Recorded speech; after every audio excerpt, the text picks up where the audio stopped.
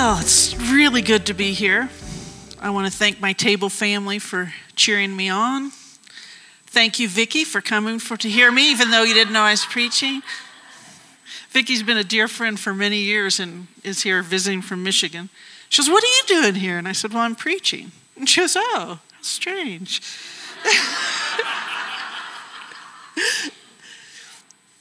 So I'm really honored to be here today. And I have lived what that guy was talking about. I have 6 children, from 30 down to 19, and 3 grandchildren. And sometimes I felt like that. This is too much. But God's grace is great, and I wouldn't change a day. I wouldn't trade a day.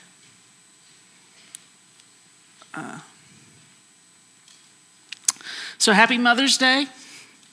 To every woman that this is a hard day, I bless you. We want to acknowledge that this isn't an easy day for every woman.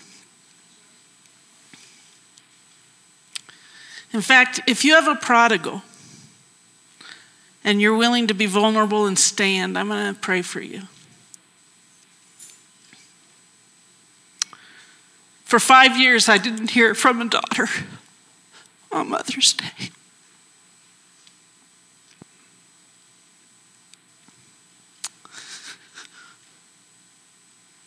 So, Father God, I ask those of you that are around them, put a hand on them. Pray for them. Father God, I pray for these mothers' hearts. I ask that grace would overfill them, that your grace would cause them to stand when they can't stand. God, that your grace would give them faith and trust in the midst of hard times. God, I ask that you would let them see you as an ever-present help in times of trouble. And Lord, I pray for those children that they would hear your voice and respond to your love. In Jesus' name, amen. I'm going to need some Kleenex. I don't know. This is I'm not a crybaby, but I'm close. Jack's the crybaby.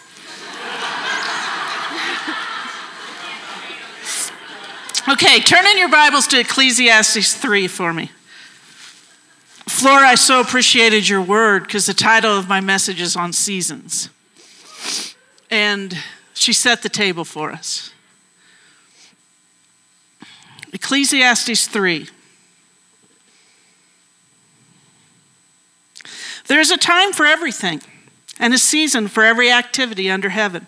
A time to be born and a time to die, a time to plant and a time to uproot, a time to kill and a time to heal, a time to tear down and a time to build, a time to weep and a time to laugh, a time to mourn and a time to dance, a time to scatter stones and a time to gather them, a time to embrace and a time to refrain, a time to search and a time to give up, a time to keep and a time to throw away, a time to tear and a time to mend, a time to be silent and a time to speak, a time to love and a time to hate, a time for war and a time for peace. As you look at that, there's 2 different words for time that we're looking at here. In that first verse, there's a time for everything. That's an appointed time. Like Esther set a time to celebrate Purim, or Nehemiah set a time to go build the wall. But then every other time that I read is really better interpreted as season. There's a season for these things. God works in seasons. The word is ath. And he works in seasons. If you look in scripture, it talks about due season, night season, first season, rainy season. God works in seasons. Here in Colorado, we celebrate seasons. We have summer, fall, winter, and springter, which is really fake spring, really just winter. There are life seasons. You know, the seasons of diapers and seasons of teenage years. There are spiritual seasons. I made a list of seasons as I just kind of thought of my life.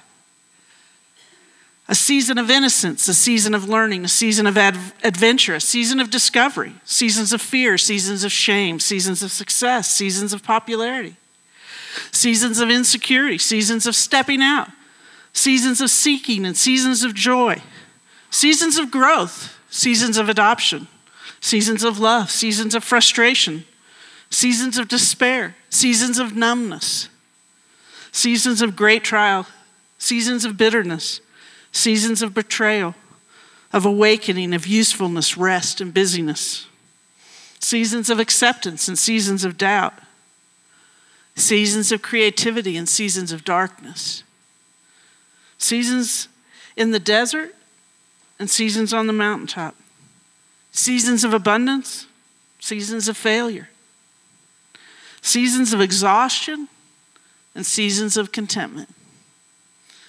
There's all kinds of seasons. And it's interesting, you go on just a little bit more into the verse 11, and it says, he has made everything beautiful in his time or in his season. He has also set eternity in the hearts of men. Yet they cannot fathom what God has done from beginning to end. Don't you feel that way sometimes, that you just can't fathom what's going on? Don't you think the hardest part of seasons is not knowing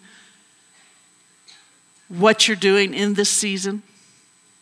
I mean, everybody talks about seasons. But how do you get to the next season? It's not as easy as turning the calendar.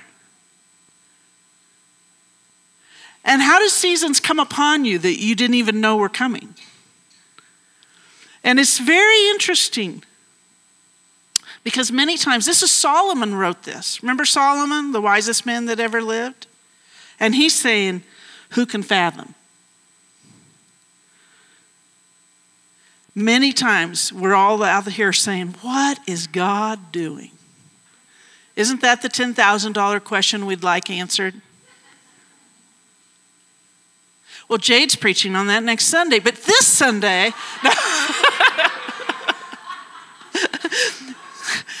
This Sunday, what I'm preaching on is how do we understand that? And I don't have all the answers. I just have an experience of seasons. And so I'm going to share what I've learned. Because it's in difficult times when we can't discern what season we're in and how to move into the next season, or we get anxious about the season, that it's easy to get discouraged. And it's easy to be in despair. And it's easy to pull back and shut down our emotions. And it's easy to blame God or blame man or be offended.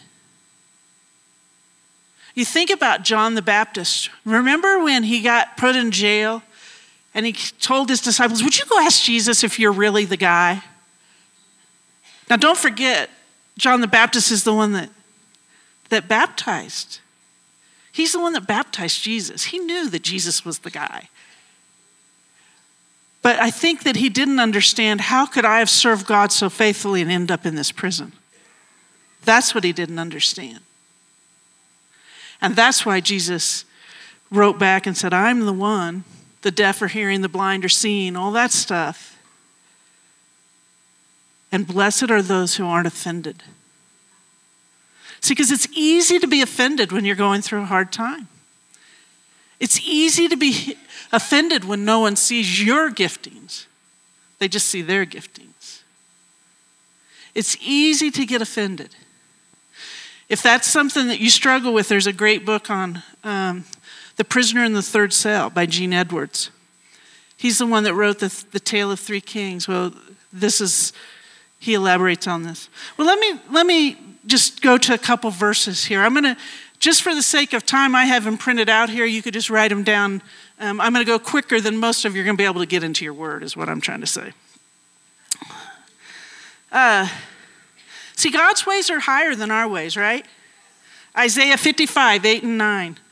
For my thoughts are not your thoughts, neither are your ways my ways, declares the Lord. As the heavens are higher than the earth, so are my ways higher than your ways, and my thoughts than your thoughts. Romans 11:33 in the Amplified said, "Oh, the depth and riches of the riches and the wisdom and the knowledge of God. How unfathomable, inscrutable, unsearchable are his judgments, his decisions. How untraceable, mysterious, undiscoverable are his ways, his methods, and his paths." I so many times joke, if God had just send me a fax, I'd understand this. Don't you just want that kind of clarity? I guess now in the new day, it's not a fax. What is it, Joe? I don't know. A text or something. I heard Joe laughing at me because I said fax. That's okay. I'm not offended. So it goes on in Psalms 103:7, he said that he made known his ways to Moses. So it's not like God's trying to keep a secret from us. He's not trying to play hide and seek with you. But he has his ways, and they're higher than our ways. Turn in your Bibles, everyone that has a Bible with you or a phone or whatever you use, turn to Exodus 33 with me. I've been a Christian since I was 18. And I've never noticed this before. I know I'm a little slow. But this was interesting to me. This is Exodus 33. The Lord spoke to Moses face to face. Verse 11, the first part of verse 11. The Lord would speak to Moses face to face as one speaks to a friend. Then I'm going to skip down to verse 12. Moses said to the Lord, "You have been telling me, lead these people, but you have not let me know whom you will send with me. You have said, I know you by name, and you have found favor with me. If you are pleased with me, teach me your ways so I may know you and continue to find favor with you. Remember that this nation is your people." Then verse 14, God responded and said, "My presence will go with you and I will give you rest." In the Message in verse 13, it says, "If I'm so special to you, let me in on your plans. I will continue being special to you. Don't forget, this is your people, your responsibility." Moses seems to be asking for one thing. He's saying, "Okay, God, I need to know how to do this, and I need to know who you're going to have me do this with. Send me a blueprint of your ways," because that's what it is, "and then let me know who's going to help me." If your Bible's like mine, I was reading from the right side. If I go to the left side of the same page, there's Moses finding Aaron and Miriam, his staff, dancing around the golden calf. So you wonder why Moses is praying this. It's like, hey, my brother and sister kind of messed up. And so he's saying, who are you going to send with me? And God answers with, "My presence will be with you and I will give you rest." And I could hear Moses saying, "You didn't understand what I asked for." God, I asked for who's going, how we're doing this. That's real nice. Your presence is going and you're going to give me rest. But I need to know how. Have you ever felt like that? Yeah. Or if Moses was a mom, I think it would sound like this. "God, I think you didn't hear what I asked for. My kids are kind of difficult. I think it might be my spouse's fault. What books am I supposed to read?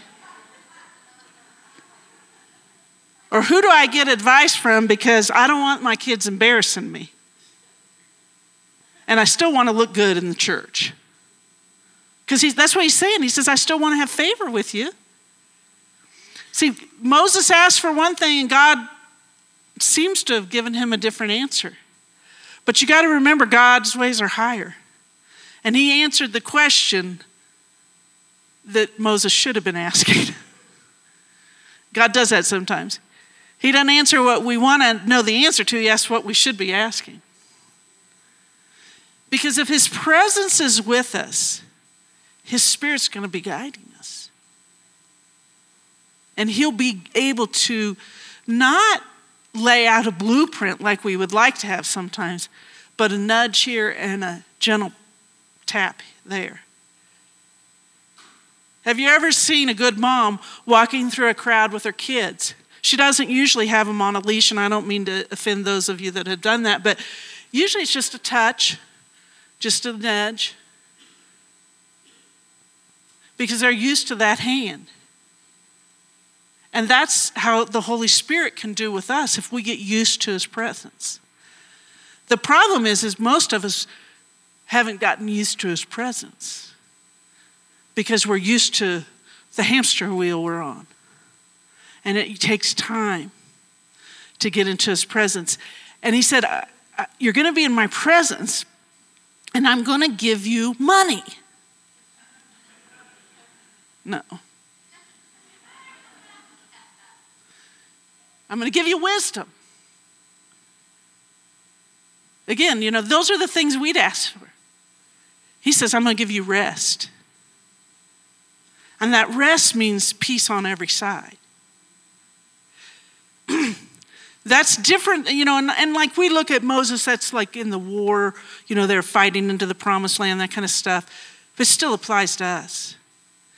If we have peace on every side,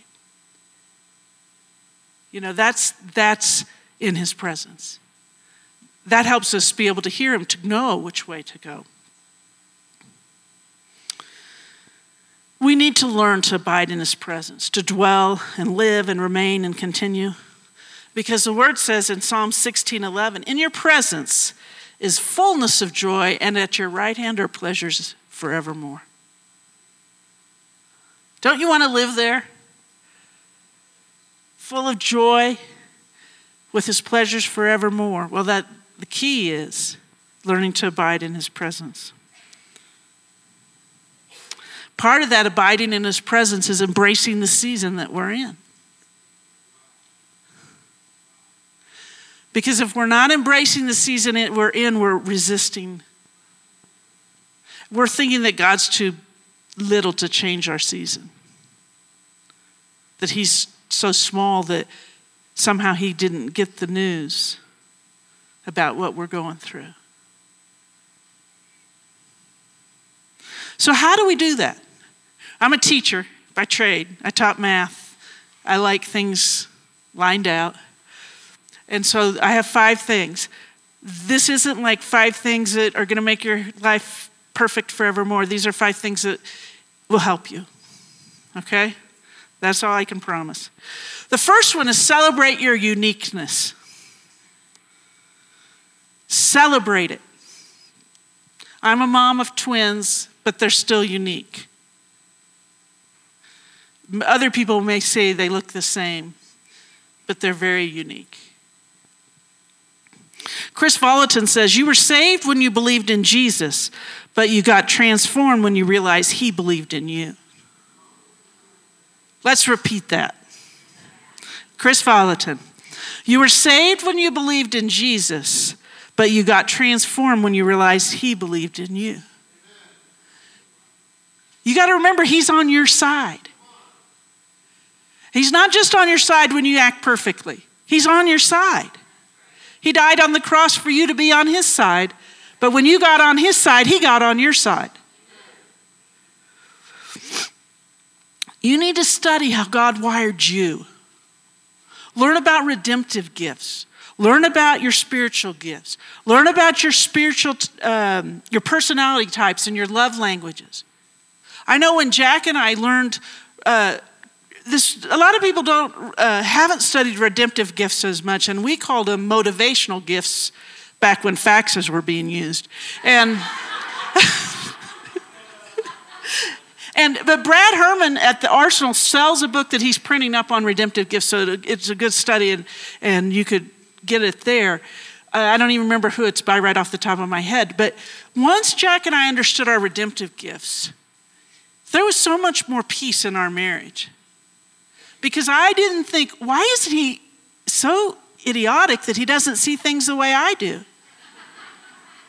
Unfortunately, type D people think that way. And if you're a type D person, you just stood corrected.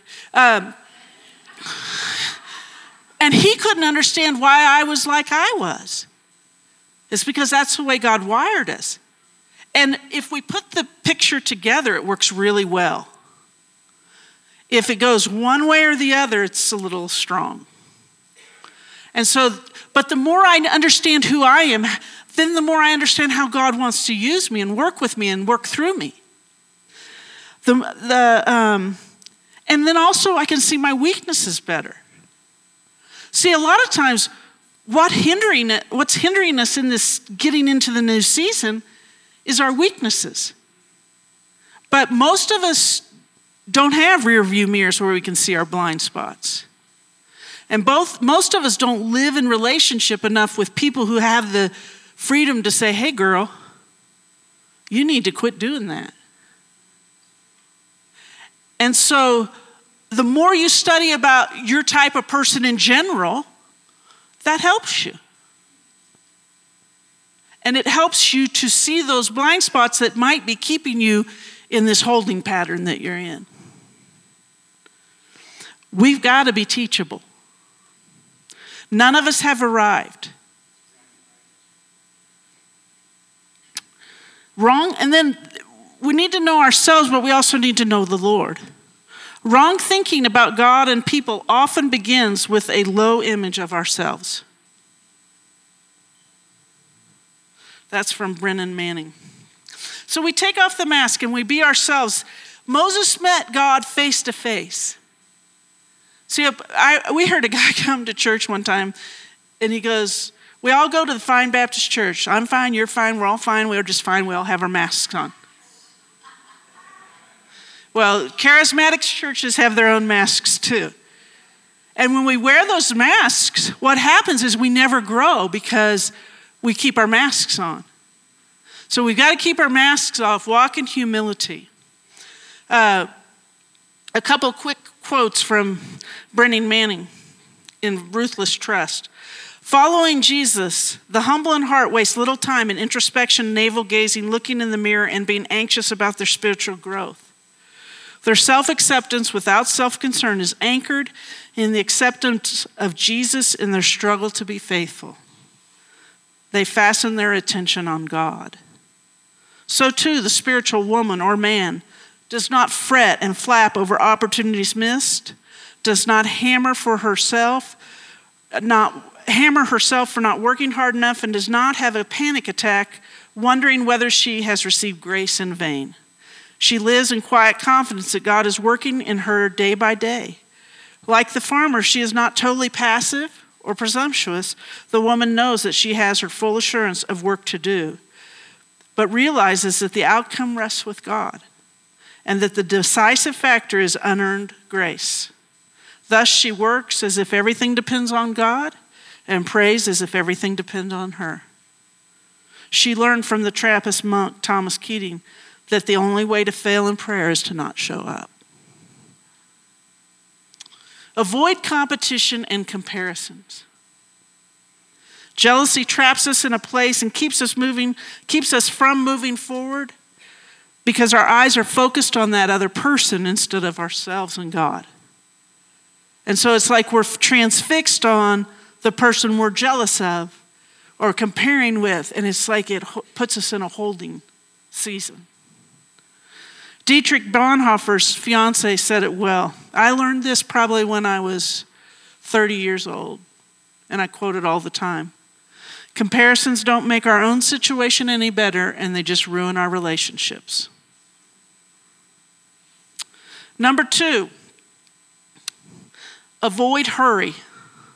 Live in the moment. Be present where you are. So many times when we have big dreams with God, we miss what is happening now. We don't see the significance of now. We think we are stuck in this nowhere place with dreams of going somewhere else. If we separate the word nowhere, it becomes now here. Brennan Manning says it well. To be fully present to whoever or whatever is immediately before us is to pitch our tent in the wilderness of nowhere. It's an act of radical trust that God can be encountered at no other time and no other place than the present moment. Being fully present in the now is perhaps the premier skill of the spiritual life.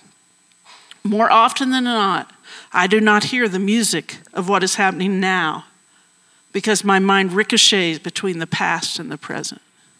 Past and the future. Romans 12:1-2 says, so here's what I want you to do, and I want to do it too.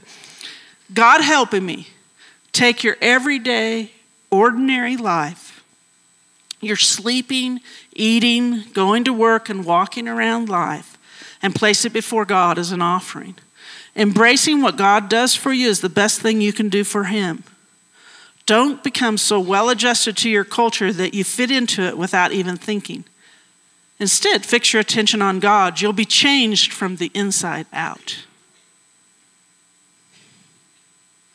Ann Voskamp, in her book 1,000 Gifts, talks about hurry. She quotes a couple of authors. Being in a hurry, getting to the next thing without fully entering the thing in front of me. I cannot think of a single advantage I've ever gained from being in a hurry. But 1,000 broken and missed things. Tens of thousands lie in the wake of all that rushing. Through all that haste, I thought I was making up time. It turns out I was throwing it away. In our rushing, bowls in a china shop, we break our lives. Haste makes waste. On every level of life, from housework to heights of prayer, in all judgment and efforts to get things done, hurry and impatience are a sure mark of the amateur. And then she goes on to say, I scrub the bowl hard. I try to scrape away the regret of a life lived amateur. Because that is the way I have lived. And I say, Terry, that's the way I have lived. From the time the alarm first rings, I check these relentless hands, keeping time on the clock. The time, always the time. I'm an amateur trying to beat time. The 6 kids rouse, we race, the barn and hurry, the breakfast and hurry, the books, the binders and hurry. In a world addicted to speed, I blur the moments into one unholy smear. I have done it, I do it still. Hands of the clock whip hard. So I push hard and I bark hard and I fall hard. And when their wide eyes brim sadness and their chins tremble weak, I am weary. And I am the thin, clear skin reflecting their fatigue about to burst. My eyes glistening their same sheer pain. The hurry makes us hurt. It's so vital we live in the moment. I can think of so many times, some of you are probably doing this now. You're planning what you're going to do this afternoon while you're here. Be here. God might want to speak to you here. I can remember I could read a full book to a child and have my mind elsewhere. What a travesty. This is not easy for multitaskers and task-oriented people, but you can do it. Jesus can teach you to be in the moment. Every person is worth your time. There's nobody, no clerk at the grocery store, no person that serves you that's not worth your time when you engage them. How many people do you walk past, always in a hurry, not engaging them? That was for me too. Number 3, get God's perspective on your situation. Pray for a spirit of wisdom and understanding from Isaiah 11:2. As a young mom, I prayed Psalms 90:12 probably every single day. Teach us to number our days aright that we may gain a heart of wisdom. So critical to ask the Lord for wisdom and understanding. Ask Him. Cooperate in the process. Lord, what are you trying to do in this season? What are you working with in me? What are you trying to teach me? How can I be a compliant child with the Lord? Most of us aren't compliant children with our parents, but we can be with the Lord. Ask him. Remember that rarely are things of beauty made without pressure or heat or fire or tension or piercing or cutting or spreading thin or sanding. Colin and Jill are going to come help me real quick. I had to think of somebody really smart, so I got Colin. He's one of the smartest guys I know. And the thing is, he's smart, but he spiritually sees too. Okay, so Jill, if you'll stand back here a second. Colin's going to be like a lot of us.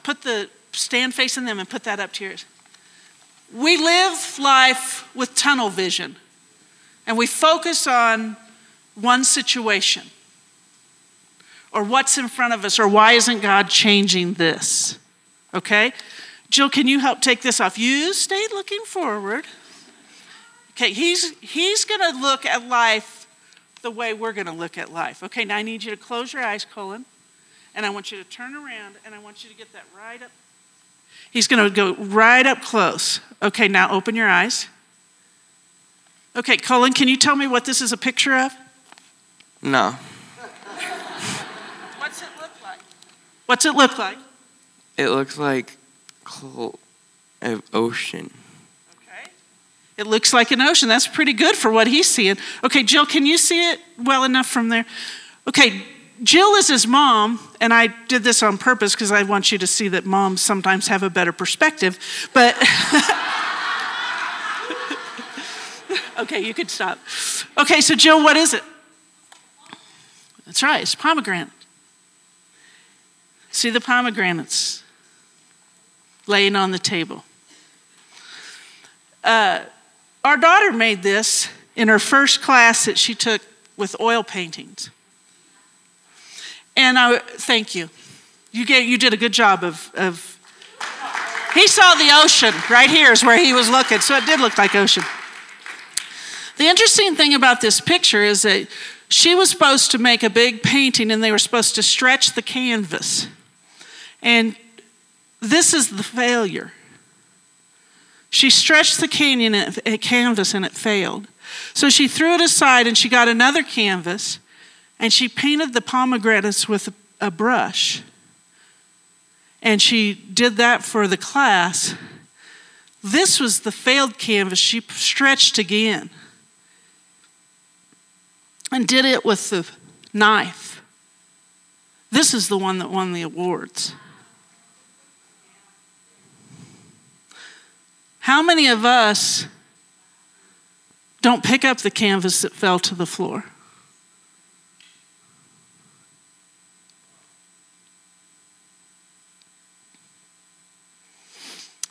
Remember, if you're too close to something, you can't always see the big picture. That's what Mike Bickle says, don't waste a good trial. See, we're so focused on our trial up here that all we can see is the ocean. It's interesting to me, Friday night in the middle of the night, I woke up, and after 20 years, I finally saw a big picture. When we were 20 years ago, we were working. Jack was an associate pastor at a church. It was a big church. I don't know, 600 or 700 people called it their church. And he was the children's pastor, associate pastor. They just loved him. He was adored there. And we were living in a rental house that sold. And so we needed to move. And so we said, okay, God, you can provide. We weren't making very much money, but we thought for sure we'd be able to find a place. It was kind of an area that was fairly wealthy, so it was kind of hard to rent houses in that area. And right at that same time, the pastor moved out of the parsonage. It was a huge house, on probably 2 or 3 acres right next to the church. And and it was totally paid for.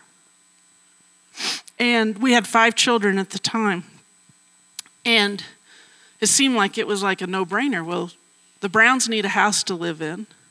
They're serving us faithfully. We love them. Move into the parsonage. Well, the people running it decided that we could move in, but we would need to pay 2 months of rent up front as a deposit before we could do that. And we didn't have that money.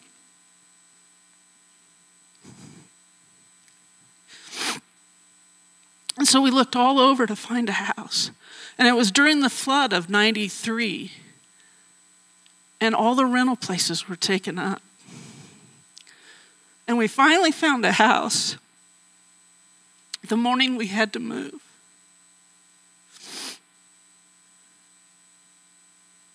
We called it the Pygmy House. No offense to short people, but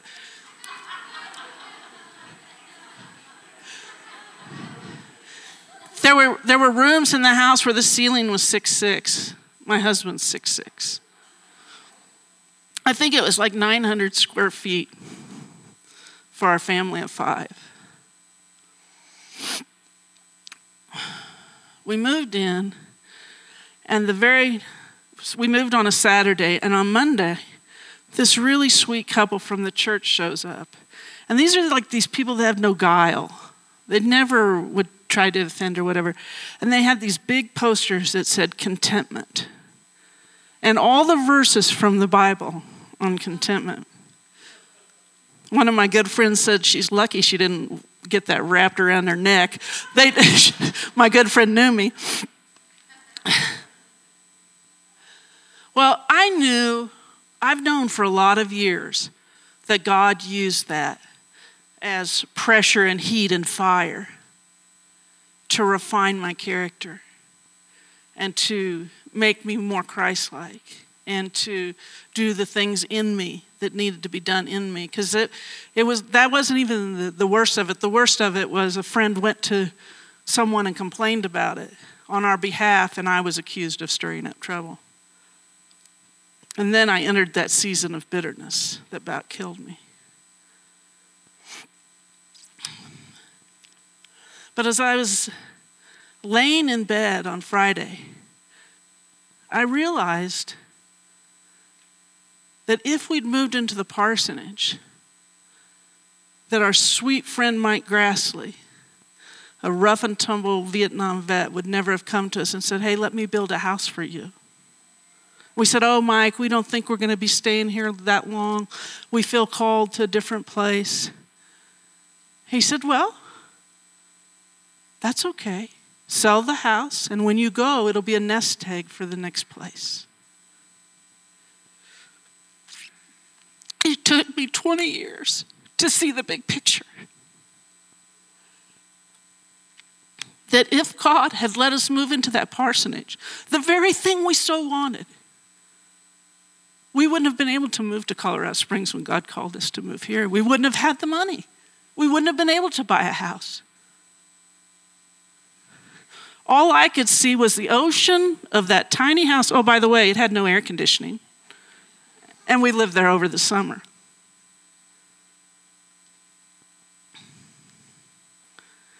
See, I didn't see the big picture till Friday night. See, so many times all we can see is what's right in front of us. Number 4, we've got to be thankful in the moment. Give thanks in all circumstances, for this is God's will for you in Christ Jesus. It's very difficult, if not impossible, to be thankful and depressed at the same time. To be thankful and angry at the same time. To be thankful and stressed at the same time. To be thankful and full of self-pity at the same time. To be thankful and worried at the same time. And to be thankful and fearful at the same time. Look for things to be thankful for. Go on a scavenger hunt. Start in your house. Start with your husband. Start with your wife. Start with that 13-year-old. No offense to 13-year-olds. But I've had 6 of them.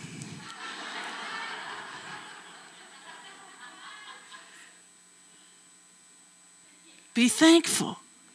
I remember one time this lady called me and said, doesn't your husband have any faults? I said, oh yeah, he does. I'm just much happier if I'm not thinking about him.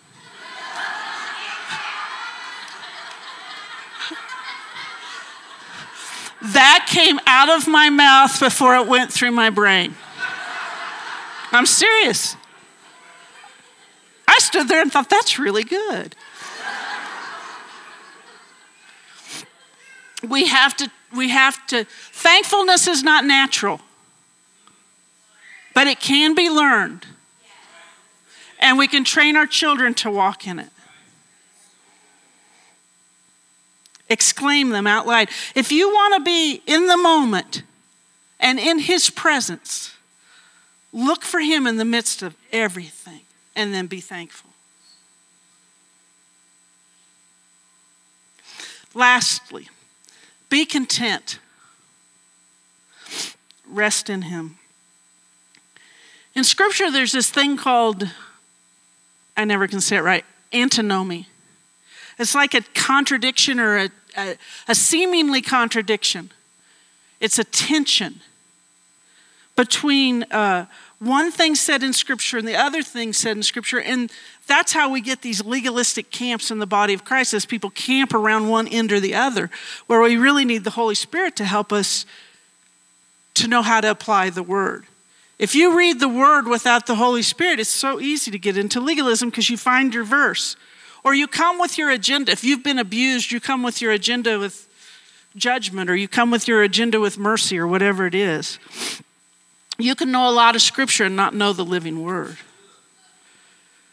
So an example of this is how we respond to a brother or sister who offends us or is caught in great sin or open sin. One Scripture says we cover the sin. That'd be Proverbs 10:12 and 17:9. And then on the other end, it says we're supposed to openly rebuke them. Well, how do we know? Are we to cover or do we openly rebuke? That's what that antinomy is, okay? Well, in the atmosphere of we're going to do great things for God, there's a tension with contentment. And if we don't walk with the Spirit, we're always going to live in that land of dissatisfaction. Because we know we're called to great things on God. Ephesians 2:10 tells us, we're God's handiwork, created in Christ Jesus to do good works, which God prepared in advance for us to do. Or Daniel 11:32 is even better. But the people who know their God shall be strong and carry out great exploits. Well, what do you do with it when you're just carrying out the trash?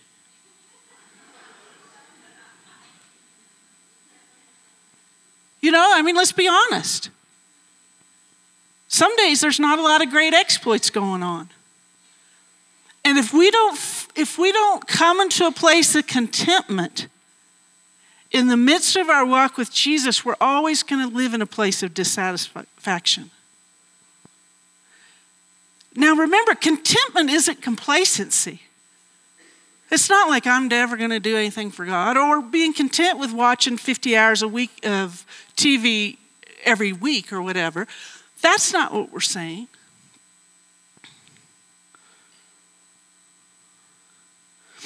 Paul says in Philippians 4:11, "For I have learned to be content whatever the circumstance."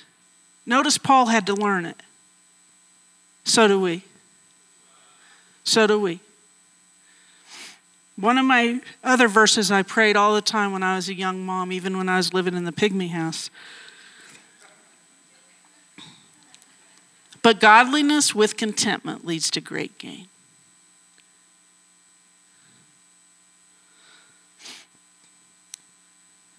A devout life does bring wealth, but it's the rich simplicity of being yourself before God. That's 1 Timothy 6:6 out of the Message. Yes, do great things for God, but we must walk with the Holy Spirit and be content in the season. God's trying to work something in us so he can work through us. If we're always rushing to the next level, thinking that we need to do something more for God and be pushing doors open,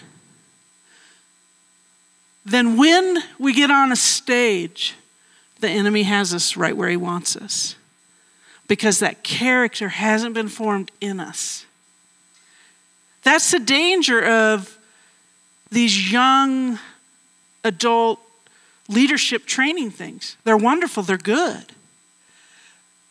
But character cannot happen overnight. Character comes through the seasons. I can remember, I know I hear the Lord, but I don't. I think maybe once or twice I've heard the audible voice of the Lord. One of them was years and years ago. I was probably 24 years old, had twin babies. Things were tough. And I heard the Lord say, Terry, just because things are rough does not mean you're not in my will.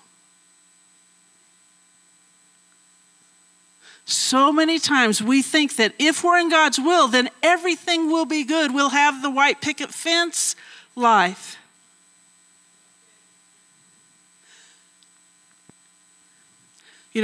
God's the perfect Father, and He has prodigals. There's no guarantee that you can do things perfectly enough. But God says, my presence will go with you and I will give you rest. That's the key. That's the key to it. Knowing that you can walk with the Lord and be content in all circumstances. That's the key. And that's the life that those that are lost are longing for. So in review, celebrate your uniqueness. Avoid hurry. Live in the moment. Lay down your technology. Lay down your phone. Lay down your iPad. Lay down your computer. And live in the moment with a real person. I'm so guilty of this. I remember one time, or not, I wish it was one time. I was sitting in a chair with my laptop on my lap. And one of the other kids was in the house and they had their computer out. And Jack said, I'm just a lonely little man sitting there. Because we're together, but we're not together.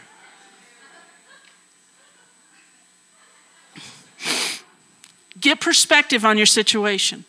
Be thankful. Be content. And He promises His presence and His rest.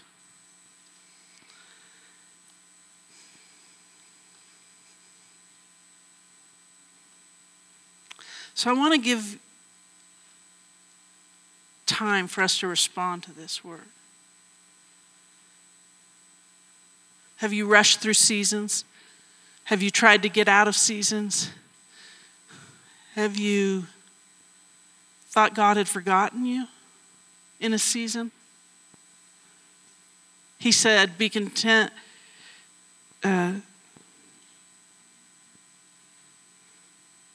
Hebrews 13:5. Somebody quote it. Anybody got it? Because in it talks about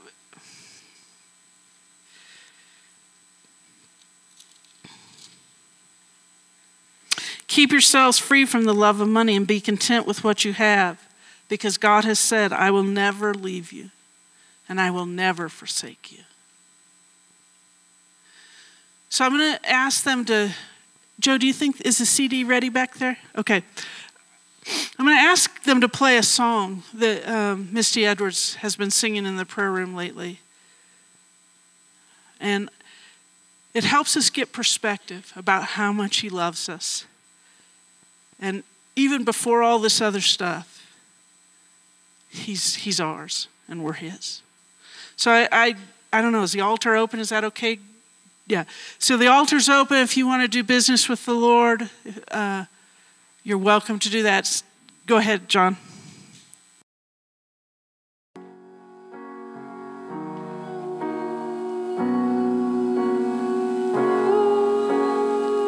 Lord, we're thankful that you we ask that you'd forgive us for those times that we thought you'd left us, that you'd forgotten us in a season. We thank you that you're always doing a good work. And we want to be the compliant child that cooperates with what you're doing in our hearts and in our lives. So we declare yes, that we're yours and you're mine.